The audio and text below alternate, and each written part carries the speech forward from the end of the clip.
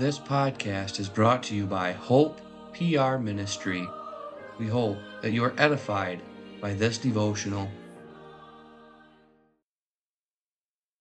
We will begin today's meditation reading from Psalm 89, verses 46 through 52. How long, Lord, wilt thou hide thyself forever? Shall thy wrath burn like fire? Remember how short my time is. Wherefore hast thou made all men in vain? What man is he that liveth, and shall not see death? Shall he deliver his soul from the hand of the grave? Selah. Lord, where are thy former loving kindnesses, which thou swarest unto David in thy truth? Remember, Lord, the reproach of thy servants, how I do bear in my bosom the reproach of all the mighty people. Wherewith thine enemies have reproached, O Lord, wherewith they have reproached the footsteps of thine anointed. Blessed be the Lord for evermore. Amen and amen. The psalmist, bowed under the weight of his and the nation's sins, asks when he will be delivered. But then he finishes with the beautiful words of verse 52. Is that our confession? Do we bless the Lord daily? Do we make the comfort that is found in the covenant ours? That comfort will only be found by daily confession of our sins. This is only found by repentance from the sins we have committed. This repentance is only obtained through the blood of the Lamb. Yes, God's covenant is sure. Let us bless the Lord daily for all of the benefits he gives us. The Psalm Choir will now close today's meditation, singing from Psalter number 123.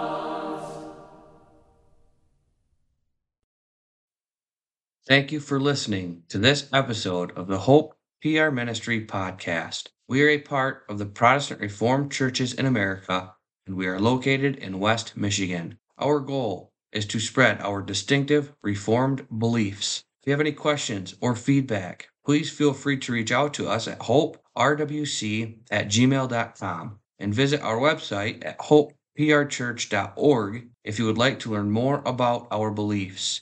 You can also worship with us every Sunday at 9 a.m. and 5 p.m.